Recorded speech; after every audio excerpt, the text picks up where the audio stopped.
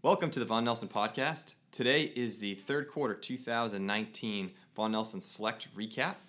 In the third quarter of 2019, Von Nelson Select returned 2.34% gross and 2.07% net, and that's compared to the S&P at 1.68%, which brings the year-to-date returns to 21.22% gross and 20.3% net, again, versus the S&P at 20.55.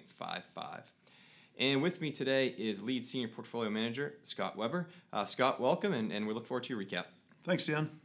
As you mentioned, Select outperformed the indices for the quarter. We're ahead for the quarter and for the year, which of course we're excited about. The market was up a bit in the third quarter, not much. Volatility ticked up, and those are conditions that tend to favor our style. Thinking towards contribution, we did have positive contribution from most of the GICS sectors. The best contributors at the sector level were materials, which were up over 14%. Tech was up almost 6%. Industrials were up over 5%.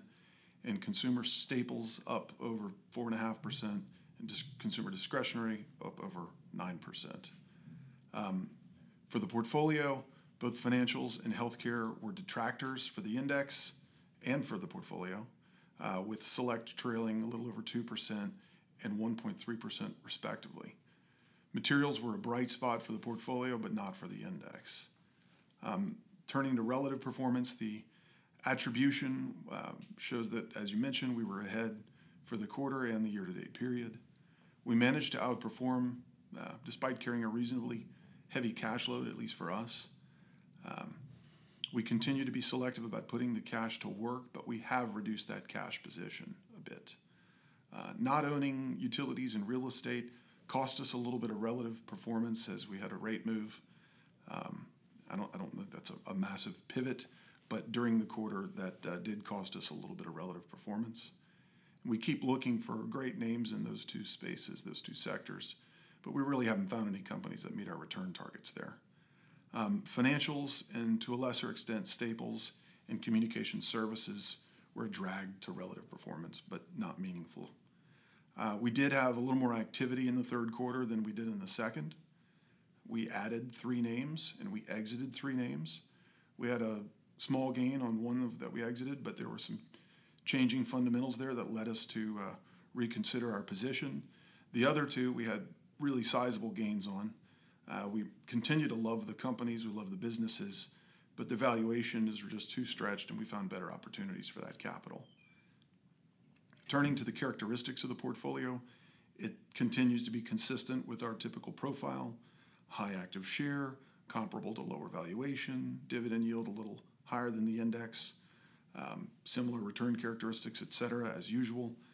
The one distinction is our market cap is just a little bit smaller than the index and a little bit smaller than we've been the past few years, but there again, not meaningfully different. Turning to what factors did during the quarter, our stock selection was additive again during the quarter. As you look at the market performance, the drawdown or decline that you saw through the end of July and early August favored more risk-off factor exposures, which helped us outperform. September had a little bit of a reversal there with risk-on type exposures. So names with higher leverage or higher short interest outperform. And really, since then, the market has reverted back to a preference of risk-off factors, at least here in the early days of October. Turning next to macro, I'll divide it into 2 buckets, if you will. The first, politics and policy. The Fed delivered the anticipated rate cut, albeit with dissents both ways. The trade spat with China drags on. It's about like watching a tennis match back and forth, back and forth. Brexit drags on, seems like ad infinitum. And we have stepped up the narrative on the impeachment drama. And so I think that's probably, that and the election are going to be good for the media companies, but it remains to be seen how meaningful it is for investing.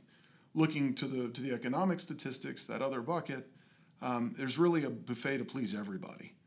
The economic surprise indices, or at least the U.S. Economic Surprise Index, consumer data, employment, all continue to be positive. Dr. Copper has been grumpy. PMIs and leading economic indicators are not that great. The yield curve's still inverted, and so that's brought the discussion of recession to the fore. We'll see what happens there. The Fed is mostly accommodative at the moment. There seems to be a limited specter of inflation, and the anticipated lag of Fed policy from last year, i.e. when they're raising rates the last few years, needs to sort of wash through. Looking over across the pond with Ms. Lagarde taking the helm at the ECB, I think many investors feel that would be indicative of a more accommodative ECB. So where we are feels a little bit like the 2015-2016, what I'd call an industrial recession, even though it's probably not labeled as such, largely because it went unnoticed by consumers. And so net, the economy does feel like it's decelerating.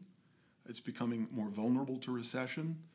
Everyone's got their eyes open looking for any indication that we get there.